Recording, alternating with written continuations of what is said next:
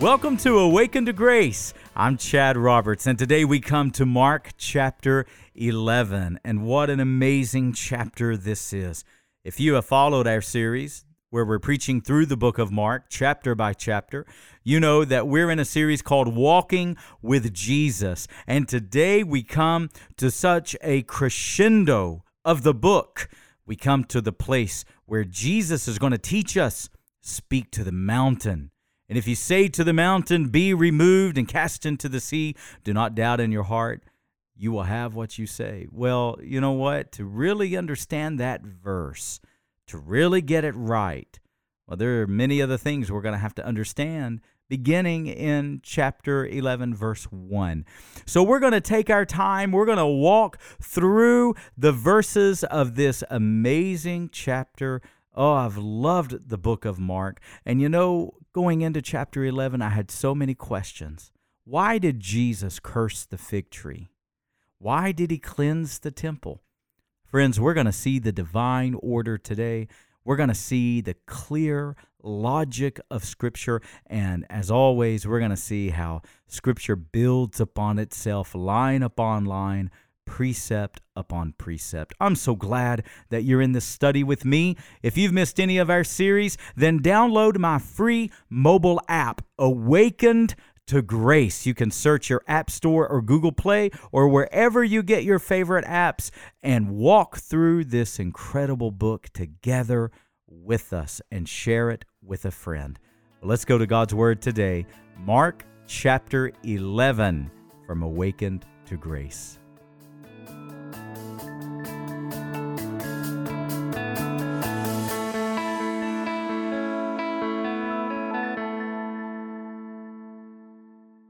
All right, let's go to Mark chapter 11 today. Boy, I got some content to share with you.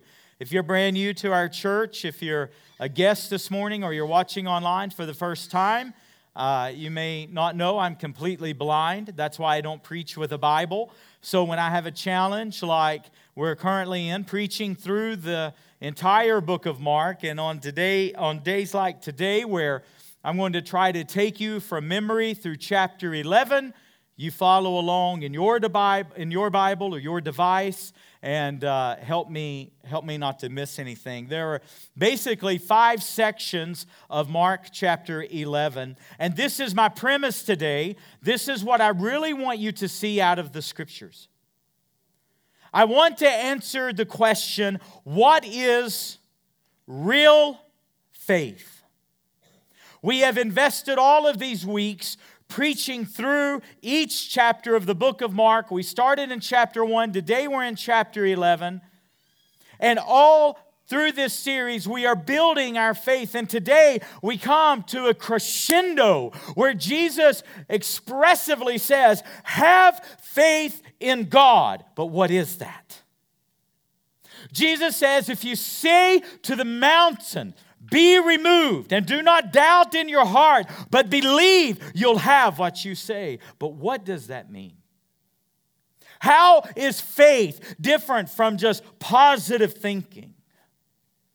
How is faith different from twisting the Scriptures and just manipulating God? Like God is a genie in a bottle, and if I quote this right verse or if I crack this code, then God must do what I asked. Is that faith? No. How is faith different than positive thinking? How is it different than manipulating God? How is it different from the sheep telling the shepherd what I need or what I want? No. That's not real faith. And these are the issues that Jesus is going to address. What did Jesus mean when he said, when you pray, ask and believe that you receive, then you'll have what you ask for. What in the world does that mean? Well, we're going to peel it back today. We're going to explore it today. But to get there, we got to understand the context. We have to understand what's going on in the chapter, beginning with verse 1, follow down to verse 20. So, look in your Bibles with me. I want you first to note verses 1 through 11 in chapter 11. This is what is called the triumphal entry. Now, let me teach just for a moment. Let me recap a little bit of what we've said because it's important to our text. Remember what the synoptic Gospels are: Matthew, Mark, and Luke. Why are they called synoptic? Remember, we've said that they are the same content, but seen through a different perspective.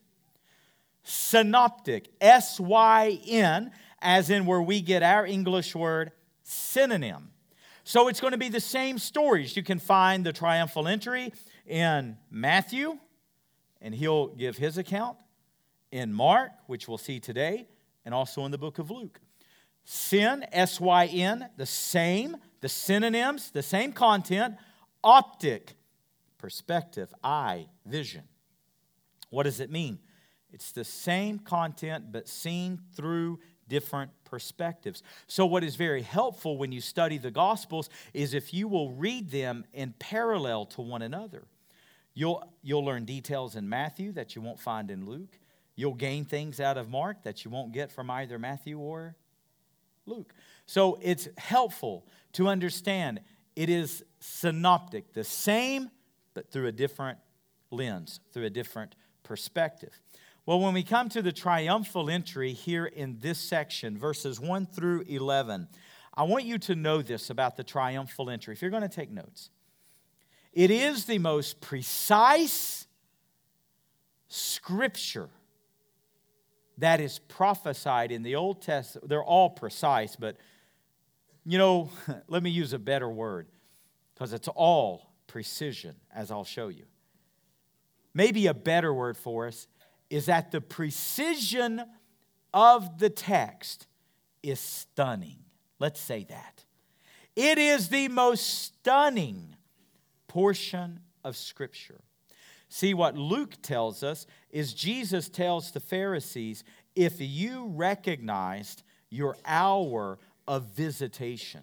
See, something happens in the Gospels. When the Pharisees and the Sadducees get really angry, when you see them get really indignant with Jesus, a lot of times our Western ears are not picking up what's going on. But do you know what has just happened? The reason they are so angry is because something major out of the Old Testament was just fulfilled. Prophecy just happened. Something enormous took place, and they're angry about it. So anytime you see the Pharisees really mad, stop and dig right there in the text because there's treasure there. When Jesus does the triumphal entry, I want you to note this. It is the most stunning precision in the Bible.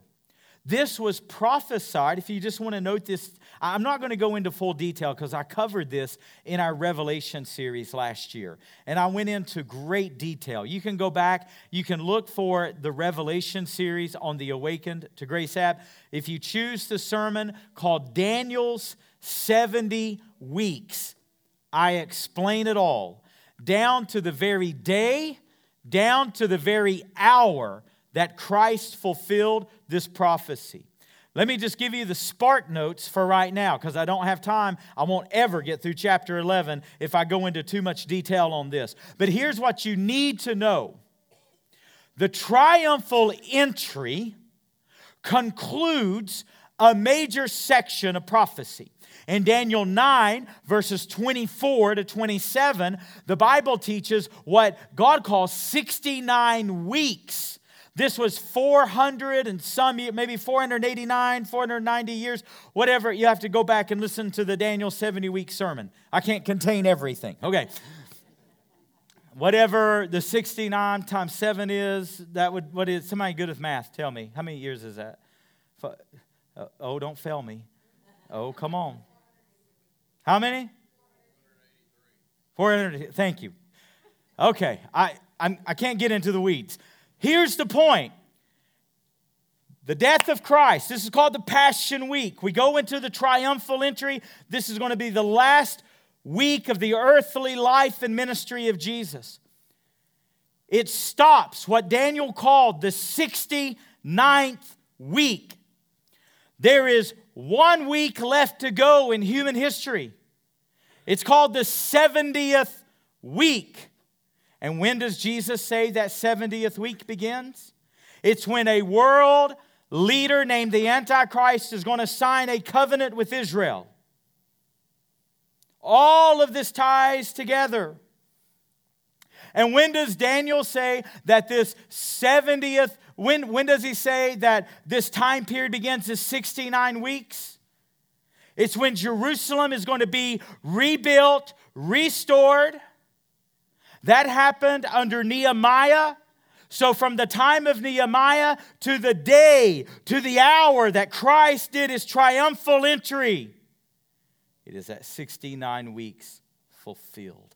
That's why Jesus told the Pharisees, if you understood your hour of visitation, if you understood the word. Now we are in a period, we are in a parenthesis of Daniel 9, 24 to 27, and Romans 11 calls it the times of the Gentiles. This is the Gentile, born-again, blood-bought, Holy Ghost-filled church. This period is from the day of Pentecost to the harpazo, to the rapture, to Revelation chapter 4, the catching up of the church of Jesus Christ. And we don't know the time. Only God knows that time. But when the harpazo, when the church is caught up, then this world ruler is going to step to the stage. He'll sign a treaty with Israel, and then that clock, that 70th week, will once again begin to tick. And what God began with his people Israel, Romans 11, God will fulfill during the tribulation period, and he will save his people Israel. Now, what I want you to know for our purposes today is when Christ gets on this colt that had never been ridden, I want you to write this down. He fulfilled Zechariah 9, verse 9. He literally fulfilled the Old Testament scripture to precision. He not only fulfilled Zechariah 9:9 by riding the colt that had never been ridden, he not only gave the word of knowledge of where to find the colt, but he entered Jerusalem at the very time, the very year, the very month, the very day, the very hour that Daniel 9 prophesied it. And a great transition is taking place. Now, if you'll understand this, my friends, you're going to understand the rest of the text. The triumphal entry is setting up the greatest transition in history. So, the people cut palm branches, they spread their coats, they put down palm branches, they're crying out, Hosanna, this is fitting for a king. Why are they singing Hosanna, blessed be the one who comes in the name of the Lord? Why are they singing this? That is what's called a Hallel psalm out of Psalms 118. They are quoting Psalms 118. It is the Old Testament being fulfilled right here in the pages of our Bible. Now, I want you to understand what's happening. The Mount of Olives is a short distance from where the temple was. It's only 300 yards. Everything in Israel is very small. As Jesus is descending the Mount of Olives on the colt that had never been ridden, and the crowd before him and the crowd behind him is praising him as king, and they're recognizing him as king, guess who's watching from the temple? His enemies. The enemies who not only want to kill him and are not only plotting to kill him, but will kill him by Friday. This is Monday. And this begins what we call the Passion Week. What's interesting is as Jesus rides into Jerusalem, as we read throughout all the Gospels, through the previous accounts up to this point, it's as though Jesus was a bit cautious around the authorities. Not because he feared them. No. But because the time was not right. When Christ died on the cross, do you realize it was at the precise moment of the Passover lambs being killed? The time was not right.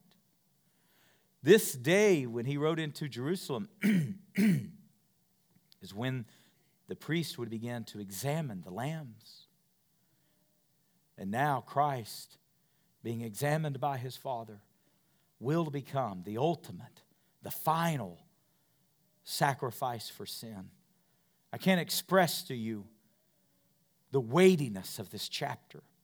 So follow me in the text. So verses 1 through 11, he rides into Jerusalem from the Mount of Olives on a colt that's never been ridden, fulfilling Zechariah 9:9, fulfilling Daniel 9, verses 24 up into the parentheses. Now, what's going to happen next?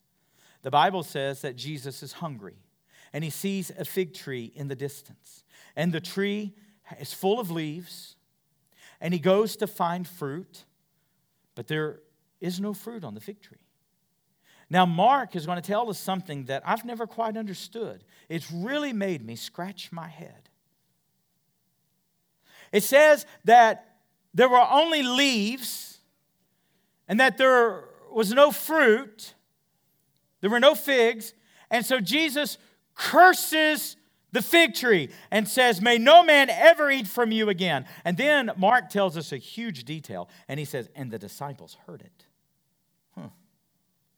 Now this is highly interesting. First of all, I want you to note this is the one and only time in the recorded Gospels that Jesus used his power to bring destruction. The only time that he ever used it in a negative sense. I want you to note this. A fig tree always represents Israel in the Bible. And more importantly, there is going to be a link to their temple. There's going to be a link to the unrighteousness of the way that they were doing religion and the cursing of this fig tree. Now, why was it filled with leaves? See, Mark is not writing to a Jewish audience. Mark is writing to the Romans, and he's going to help us who are Gentiles. He's going to help us understand what's going on. Why was the tree filled with leaves but not fruit? Well, in Israel, even to this day, leaves began to appear on fig trees during the months of March and April. When was Jesus crucified? We know by Passover records, we know he died April 3rd, 33 AD. So if he died in early April, we know that the fig tree produces its leaves in March and April. It does not produce the figs until May and June. So what did Christ expect? It's not the time for figs. You know, I read this, and I think, Lord, I know you're sinless, but I'll be honest, it sounds like you're hangry.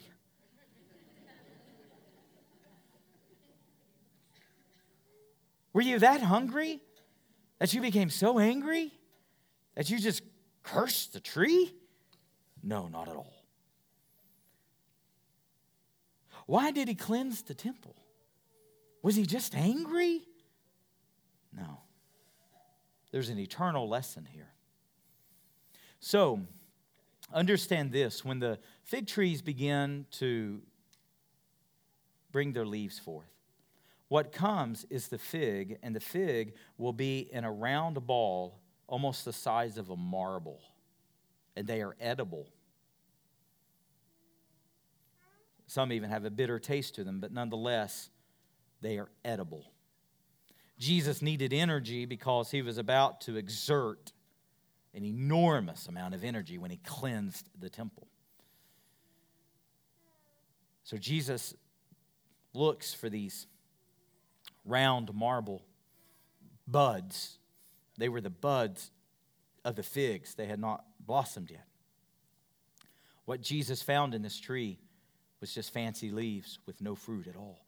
The point, if you want to write this down, the point of the cursing of the fig tree is that it was fruitless. It bore its leaves but didn't bear any fruit. And what he's going to do, church, he's about to go to the most holy site on the earth. He's about to enter the temple in Jerusalem. And even though he's not going to find full fruits of righteousness, he should at least find the buds. Even though it's not the full fruit, he should at least find something of righteousness in the temple of God. But he finds nothing. All he finds is fancy and polish and big leaves. And that's it. The cursing of the fig tree represents the fruitlessness of religion. It represents the fruitlessness of man making a mockery of the things of God. So now he's going to go into the temple, and watch how fascinating this is. This is verse 15. Watch verses 15 to verse 19. Jesus goes in and there's money exchangers everywhere. Now what are money changers in the temple? Now let's understand a little bit about the text, because it calls this whole chapter to come alive to us. If you and I, say we lived in North Israel in this day, let's say we lived right on the Syro-Phoenician border, that Lebanese border, and it was quite a journey from there for us to go to Jerusalem. And you and I made our pilgrimage once a year to the holy city, to the temple, to make sacrifice for our family. Well, that's going to cost a lot of money. It's going to cost a lot of money to make that travel. You and I are going to have to take animals to sacrifice without any blemish. If we were in good financial shape, you and I would take a lamb. Most Jewish boys understood what it was to raise a lamb, have the lamb live with them, and take it on the road to Jerusalem and have it sacrificed. That's why when John said, before he baptized Jesus, "Behold, the Lamb of God who takes away the sin of the world," every Jewish male, their ears perked, because they used to carry their little lamb with their fathers to Jerusalem. Historians tell us that Jerusalem would have swelled to well over 1 million people during Passover.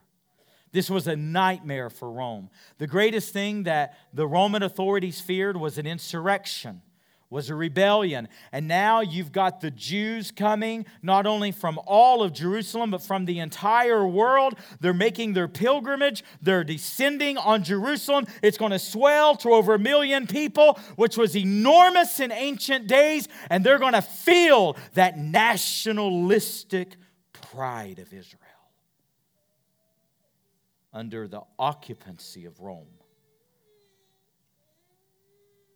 And so when Jesus comes down from the Mount of Olives on a colt that's never been ridden, and crowds are chanting, "Hosanna!" you better know Rome got nervous. The chief priests got nervous. The Pharisees were nervous. The Sadducees were nervous. And all the bigwigs got mighty, mighty nervous, because it had insurrection written all over it. If you and I were going to travel to Jerusalem and it was going to swell to over 1 million people, and by the way, I looked it up just out of curiosity, that was enormous in ancient days, but even today, as of 2020 was the last census, Jerusalem's population is 945,000 over 2,000 years later. Imagine what it was in ancient times to swell to over 1 million people. Josephus, the great historian, the Jewish historian, shortly after the time of Christ, he recorded in 68 AD that year for Passover, Jerusalem saw 225,000 lambs slaughtered for sin. Friends, we're talking about a whole That's 225,000 households, not to mention the poor people who couldn't afford a lamb. So here's what Jesus is walking into. The temple should be a house of prayer. What it's become is a den of robbers. You got money changers everywhere. Why were there money changers? If you and I lived in North Israel on the Syro-Phoenician border, whatever currency that we carried to Jerusalem in our wallet, you couldn't use that currency in Jerusalem. You couldn't use it at the temple. Whatever money you bought in the marketplaces around Jerusalem, you couldn't use in the temple. You had to exchange your money for temple money. And guess what came with that? An upcharge. Well, could you imagine if you were poor trying to carry pigeons from North Israel down to Jerusalem and holding on to those things? Imagine trying to cover hundreds of miles carrying animals or a lamb or something. No. You know what most people did? They bought their animal at the temple. Well, guess what opportunity that made? Vendors. And guess what else dirty happened? Let's say you did bring a little lamb and it was all that you could afford. Well, then it had to go through inspection. And guess what many times they did? They didn't pass the animal for inspection. So guess what you had to do? You had to cough up some money. And you know what had happened? They had taken what was meant to be holy, and they had taken what was meant to be right before God, and they had made an enterprise out of it. And here are all these vendors everywhere making hand over fist, and profits were as high as they could be. And this is the scene that Jesus walks into. And let me tell you, friends, a holy and a righteous anger came into the heart of the Lord Jesus Christ. And Mark gives us an enormous detail in verse 13. See, the law made provision. The Old Testament law made provision for people who were poor. Do you know what they could sacrifice? Pigeons. That was a poor person's sacrifice. And Mark tells us a little detail. Mark says, and he turned over the tables and the seats of those who sold the pigeons. Why did Mark isolate the pigeons? Now, I don't know this for a fact. I've not heard any Bible commentary say this, but it's just my hunch. Do you remember when Jesus was born to that little couple from Nazareth in the town of Bethlehem? And his earthly father was a simple carpenter. Do you remember what sacrifice they made? Pigeons. You know why? Because Joseph and Mary were very poor. And I think that when Jesus saw particularly them selling the pigeons, his mind went back to mom and dad and what little they had and how people were being taken advantage of in the house of God. And let me tell you, he wrecked the whole place. I think of this courtyard with 30, 50, 80 people in. No. There were hundreds of thousands of people. And Jesus flipped the tables. He threw the money everywhere. I mean, he went on a rampage that was holy and righteous before his Father. Why? Because he said, my house shall be called a house of what? Prayer. And he said, you have made it a den of thieves. You know what he's quoting? Jeremiah 7:11, a direct quote. All through chapter 11, prophecies being fulfilled. Now here's what I want you to understand. Here's where I get to the application today. Major things are going on. Prophecies being fulfilled. Daniel 9 is happening. Zechariah 9:9 is happening. Jeremiah 7:11 is happening. All kinds of things are going on. And Jesus, when they leave, so the next day, verse 20, I want you to look at that with me. The disciples walk by the same fig tree that was cursed the day before. And who remembers what Jesus said? What's the text say? Peter. I've argued throughout the entire series why I believe that Peter is the author of the book of Mark. I believe Mark penned it, but I believe Peter dictated it. I've argued that through the entire series. Not a hill to die on. It's just my personal opinion. And Peter remembers that Jesus cursed it to its roots. Well, he cursed it, and then it says it withered to its roots. And Peter remembered. What's the point? Let me just give you a few more interesting things, and then I'll get to the major application. There are 5 temples that the Bible mentions. Did you know that? 5 temples. There was first the temple that King Solomon built. That was destroyed by the Babylonians. Then there was the temple built after the Babylonian captivity. And then that was destroyed between the covenants. And then there is this temple that is in the day of Christ. That was Herod's building that he built. This was the crown jewel of Judaism. This was everything. The temple was everything. Jesus said, "You destroy this temple, and in 3 days I will raise it up." Of course, he meant his flesh, his body, but they thought he meant the temple. They were wrong. However, Jesus did pronounce a curse on it. And here's what I want you to know. The fig tree is tied to their religious life. It's tied to the temple. And what happened? Jesus cursed it. It was going to wither at its roots. And what happened shortly after Christ died, fulfilling Daniel 9:24-27, it says, "A prince will rise up and will destroy Israel." And what happened on AD 70? Christ died in AD 33. And what happened in AD 70? Titus, the Roman general, utterly destroyed Israel, and he destroyed the temple. Jesus said in Matthew 24 that not one stone would be left upon the other. Friends, that was fulfilled to precision. Titus was so greedy for gold, as they melted gold in the temple, the gold had seeped in and between the cracks of the rocks of the temple floor, and Titus commanded his army to rip the stones out of the floor just to get the gold. And the words of Jesus, literal, were fulfilled. And Jerusalem was destroyed in AD 70. And what are the implications of that? That is Daniel 9:25-26 being fulfilled. And now think about this. Now say amen if you're with me right now. From AD 70 to May 1948, the nation of Israel, the state of Israel, did not exist.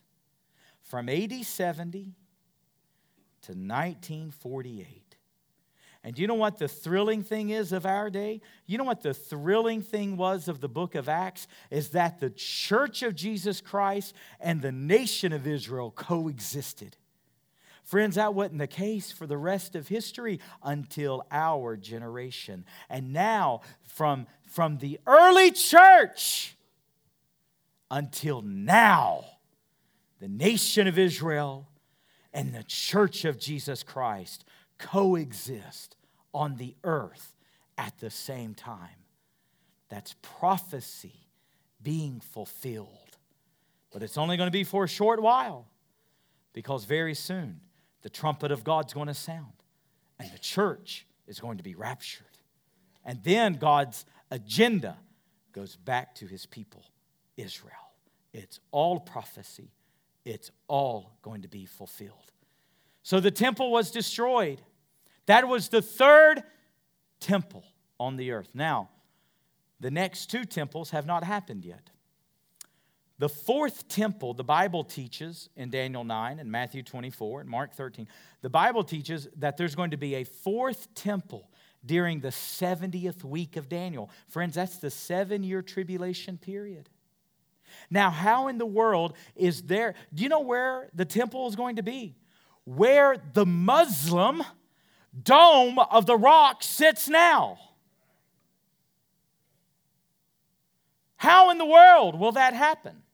Because let me tell you, this coming world ruler, this man who's going to ride on this figuratively white horse, according to Revelation chapter 6, this man who's going to be a master at diplomacy, this man who's going to bring peace to the world, this man that the Bible calls the beast. The Bible calls him the Antichrist. This man is going to emerge on the world stage, and he's going to do what no U.S. president will ever do or can ever do.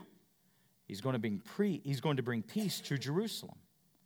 And my personal belief, what I think is going to happen, is I think Israel is going to be so starving for security.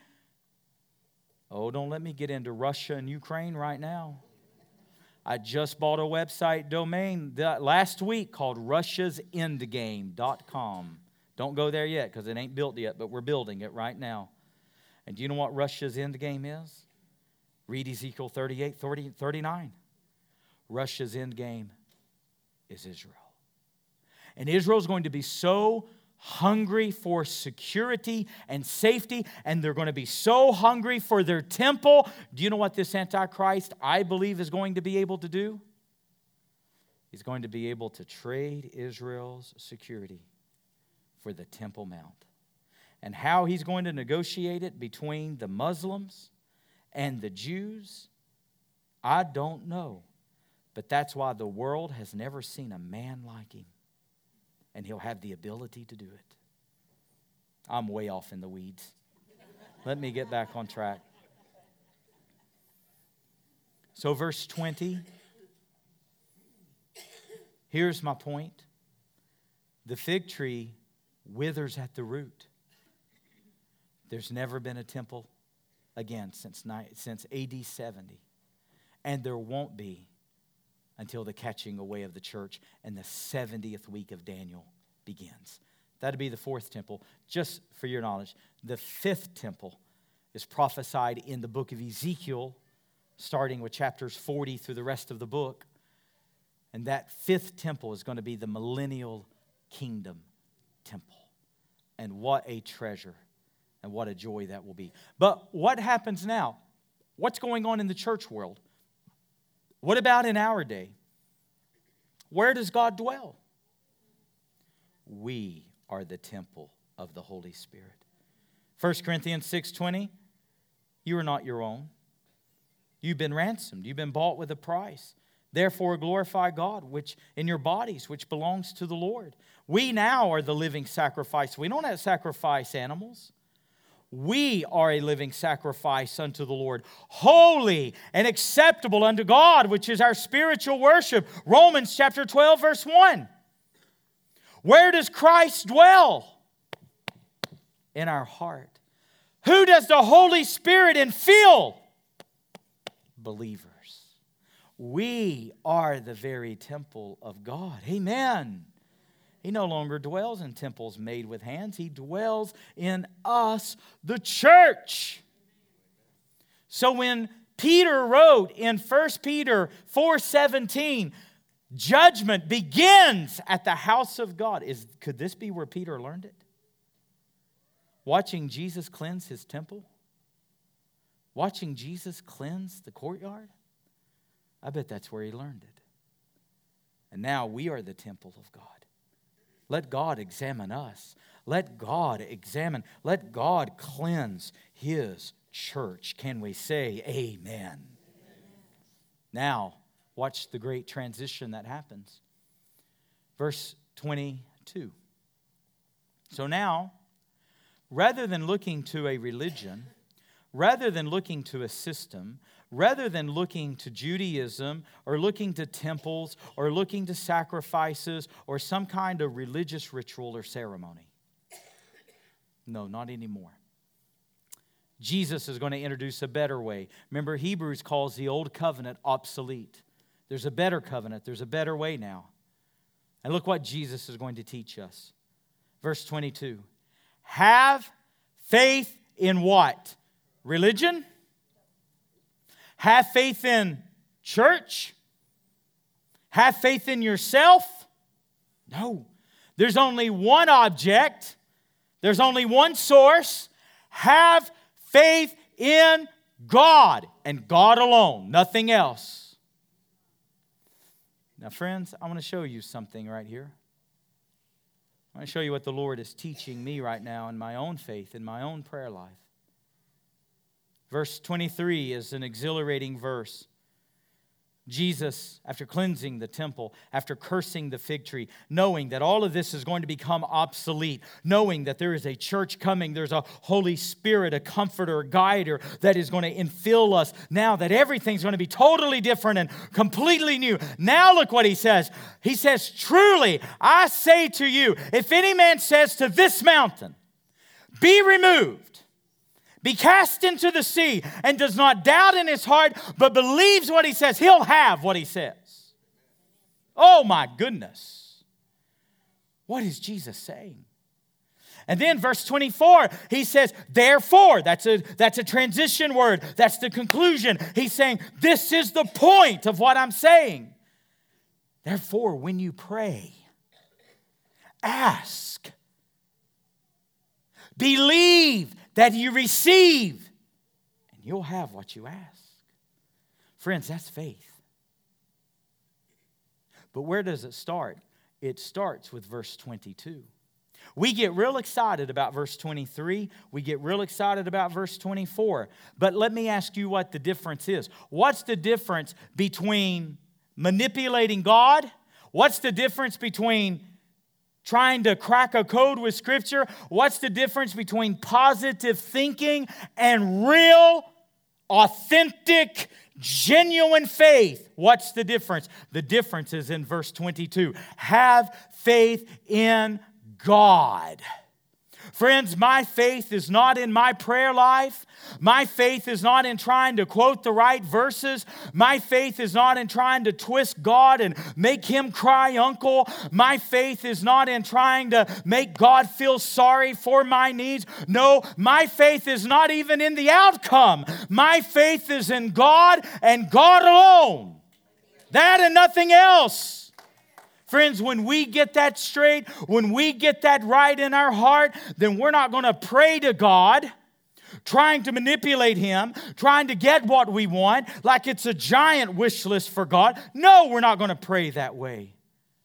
We're going to come to God as He is, a good and a generous and a faithful God. We're not going to be like the persistent widow that sees God as an unjust judge. We're simply going to ask. What an invitation from Jesus. When you pray, ask. Why? Why is there such an invitation to ask? Because, friends, it's not religion. It's not systems. It's not ceremonies. It's not rituals. It is faith in a good God. That's the foundation on which we ask God to intervene in our life. So note what he says. Go back with me to verse 23. If any man says to this mountain, now what's a mountain? In the Old Testament, mountains represented difficulties. Anybody remember what was said to Zerubbabel in Zechariah 4:7? Who are you, O mountain, to stand against Zerubbabel? Who are you, O difficulty? Oh, let me tell you, you can speak to your problems today. You can speak to your difficulties today. See, I don't know about you. I find it fascinating that Jesus tells us to pray in verse 24, but He don't tell us to pray in verse 23. He says, speak to the mountain.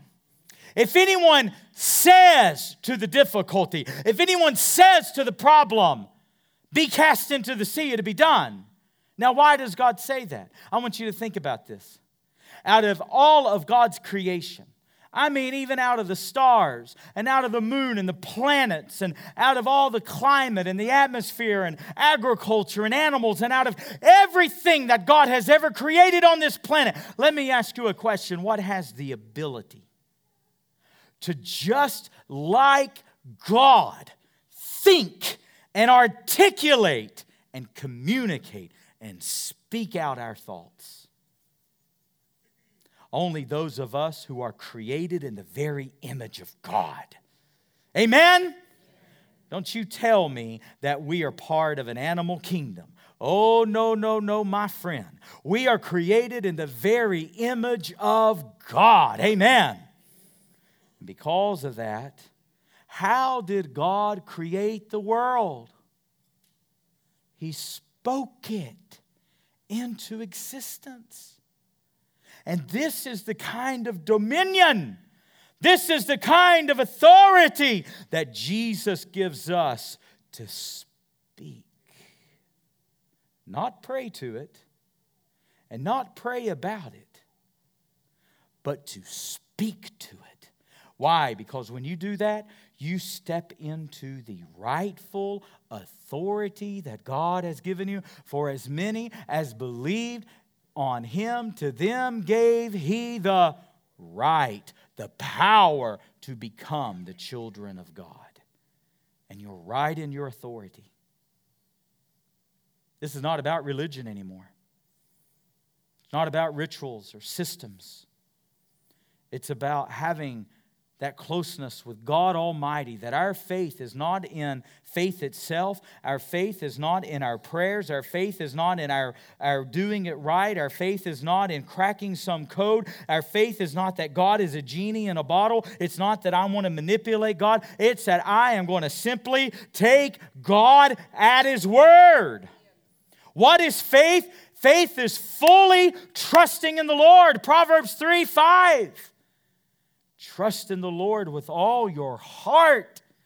Lean not into your own understanding, but in all your ways acknowledge Him, and He will direct your paths. What's real faith? It's when I don't lean on my own understanding, but I lean into God as hard as I can, and I rest in Him, and I trust in Him. And I say, God, I can't control the outcome. I don't know how things are going to shake out, but God, I know that You're above it all, and I know that my faith is in You alone, and therefore I take Your authority, and I take Your dominion, and I speak to this mountain to go in Jesus' name.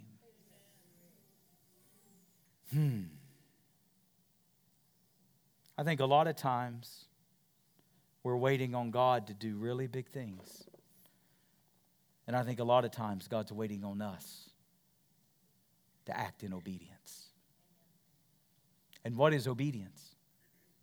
To speak to the difficulty, to not accept it, to not let Satan slap you around at his will. No, you resist him and he'll flee from you. Amen? I know in my heart, and I want to say this pastorally, there are many of you right now that you're losing ground that's already been won by Jesus.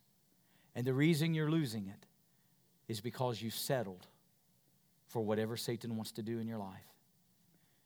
You've settled for a bad marriage. You've settled for your children being wayward and prodigals. You've settled for things. You know what this verse does? It engages me in the work of God. It engages you in the work of God. What is God's responsibility? God's responsibility is to do things that I humanly can't do. But what is my responsibility? To also do things I cannot humanly do. And that's put my faith in God and to speak to the mountain. A lot of us are sitting on our hands saying whenever God moves, He'll move. Whenever God works, He'll work. Whenever God changes things, He'll change things. Whenever God answers my prayer, He'll answer my prayer. Whenever God feels like it, He'll feel like it. And we just sit here like we have no skin in the game. No, my friend, you are to speak to the mountain. You've got skin in the game. And most of us who are waiting on God, I think God's really waiting on us. Can we say amen today? All right. Speak to the mountain. Don't doubt in your heart. And to be thrown into the sea. Where's your sin?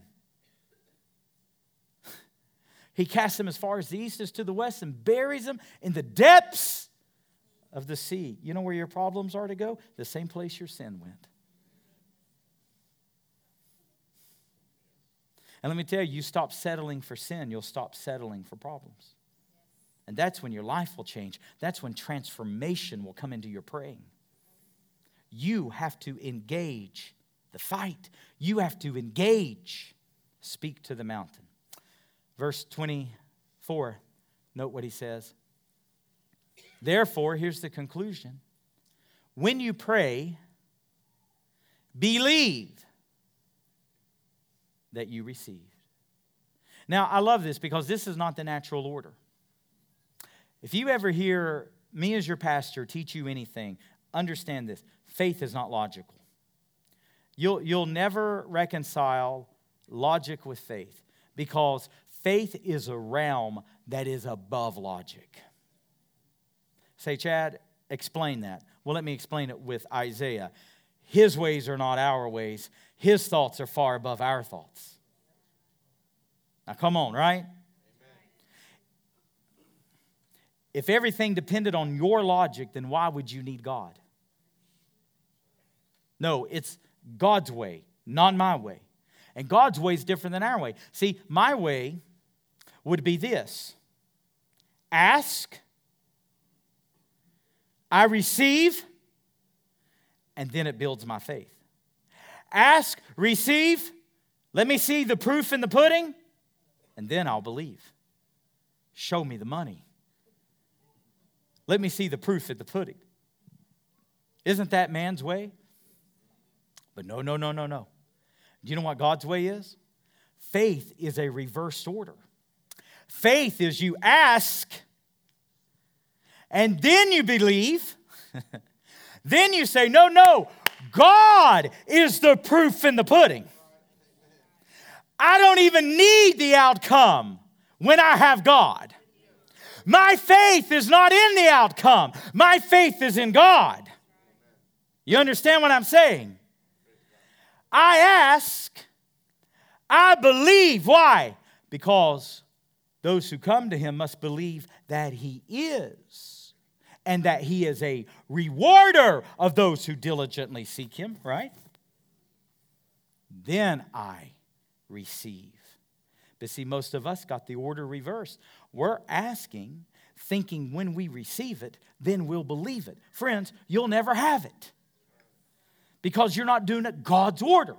You have to ask, believe, and then you receive. And you say, oh, but Chad, now when do I receive? Well, let me tell you. Let me tell us Americans something. Can I speak to us for a minute? God isn't Amazon Prime. God does not answer your prayers like you ordered a package from Amazon Prime. Sometimes you got to tarry. Sometimes you got to wait on God. Amen? But God is in the waiting. Sometimes you got to be patient. And you got to let patience have her good work within you. James chapter 1. You got to let patience have its full effect in you. But see, that doesn't change your believing. That doesn't change your believing. See, I believe with all my heart, God is going to open these eyes. Now, see, I've already received it. There's... Apart from the daily obedience that I'm to walk in, there's nothing else to do. I've received it. Now, when it arrives, when it manifests, when it happens, when these scales come off and God does whatever, however, the Lord is going to do this creative miracle, I can't give you all those details, but here's what I know. It doesn't change what I believe. Because my belief is not in the outcome. My belief is in the object. My belief is in the source of the outcome, which is God. And now, like David, see, King David said, I wait for you all the day long. Oh, I used to be so impatient. I was the most impatient man you had ever met. it frustrated me how impatient I was. But through this, you know what the Lord continues to bear in my life? The fruit of patience. You know what I do now when I get impatient? I used to drive fast, walk fast. I did everything fast. Now I have to wait for people. And it's so frustrating. I'll be sitting in the car, waiting on my kids, waiting on Sadie. Phew. I can feel my blood pressure going up right now. And you know what I'll picture? You may think this is so silly, but you know what I'll picture in my mind? I'll picture a great old big apple or peach of just patience. And in my mind, I'll just take a bite. You know why? Because you know what I've learned? Patience is sweet. It tastes sweet. It tastes good to not always be angry, not always be frantic, not always be in a hurry, not always feel like everything has to be perfect and at your fingertips and in line. It tastes good to not worry about things. It's that fruit of patience. God doesn't work like Amazon. And your prayers aren't always going to come on the next day. They're not always going to ship to your front door. But listen, that don't change our believing. And neither does that change our receiving. Our receiving. You believe and you receive. Not because you deserve anything, but because God is who He says He is. When your faith, what do I mean? When your trust is in God and nothing else, you will have the ability to ask, and what an invitation that is, to believe, and how special that is, and then to receive. As I close today, the rest of the chapter is going to deal with the authority of Jesus. They're going to question His authority. And as we go next week into chapter 12, we're going to see a man that Jesus says, "You're not far from the kingdom." Well, I can't wait to teach that. But today I want to ask you, where's your faith? In some odd way, is your faith in how you pray? Some of you feel like if you would pray better like other people can pray, that God would hear you more. No. Is your faith in your behavior, thinking that if you could just get it right for once, maybe God would answer? No. Friends, your faith must be in God and Him alone. And you say, "Chad, what do you mean by that?" Here's what I mean.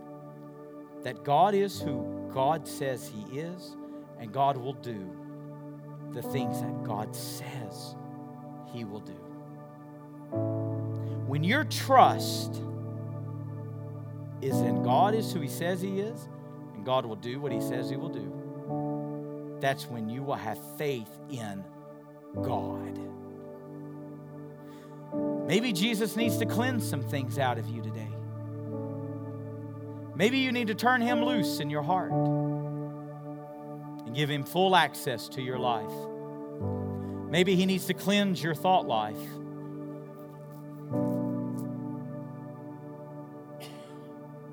Some of you should be mighty embarrassed by the things that's on your phone, the secrets you keep, the lies you tell. Jesus wants to cleanse you today. And see, when we walk out of this building today and we shut the lights out,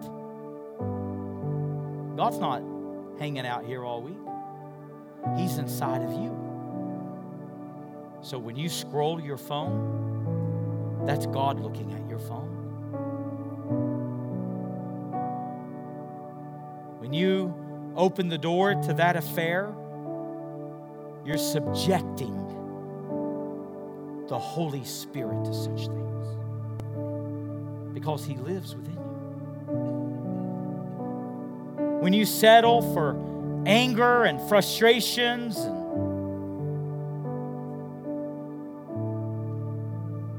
you bring the Holy Spirit into that. Let God cleanse you today.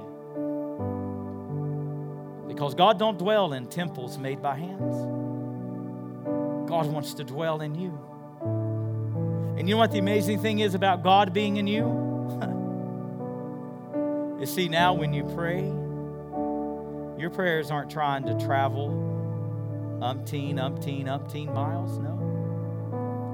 You're praying to the God who dwells you, the God who lives within you, the God who can comfort you as no one can comfort you, the God who can provide for you as no one can provide, the God who could soothe you, who can love you. You're praying to a God who's near you, Emmanuel, God with us. Why in the world would we not want to be cleansed when we host the King of Kings and the Lord of Lords?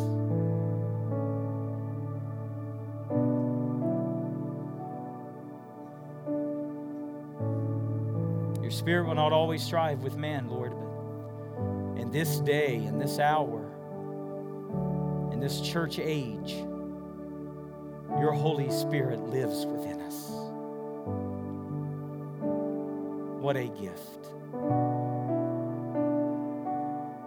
Don't let me abuse that, Lord. Don't let me neglect it. Don't let me take it for granted.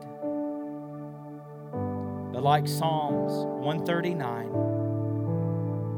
know me, Jesus. Search me.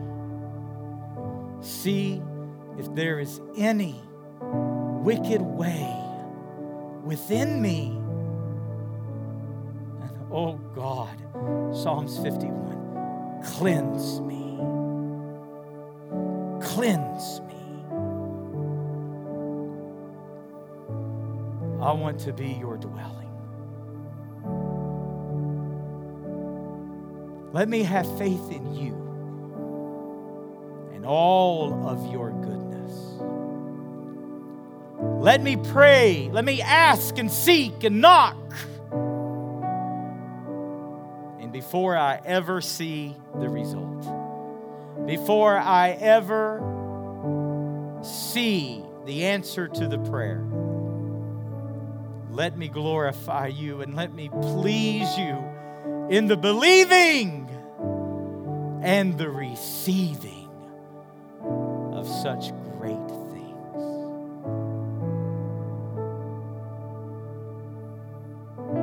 So God, publicly,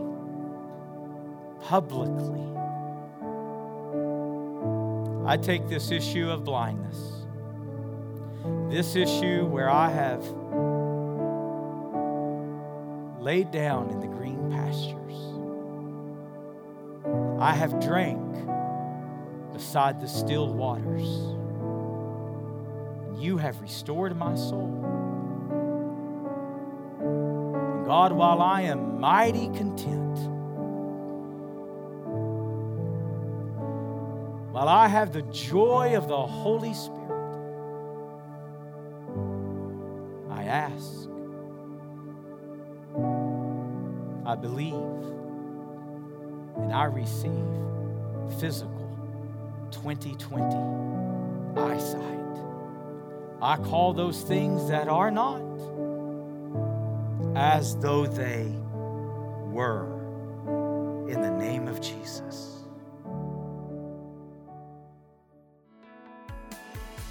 If you enjoyed today's broadcast and would like to hear more great content, you can always download our free mobile app, Awaken to Grace, where you can request prayer, find sermons, articles, blogs, music, podcasts, as well as support us financially. You can also visit either of our websites at www.preachingchristchurch.com or www.awakentograce.com for more information about our church or our resource ministry.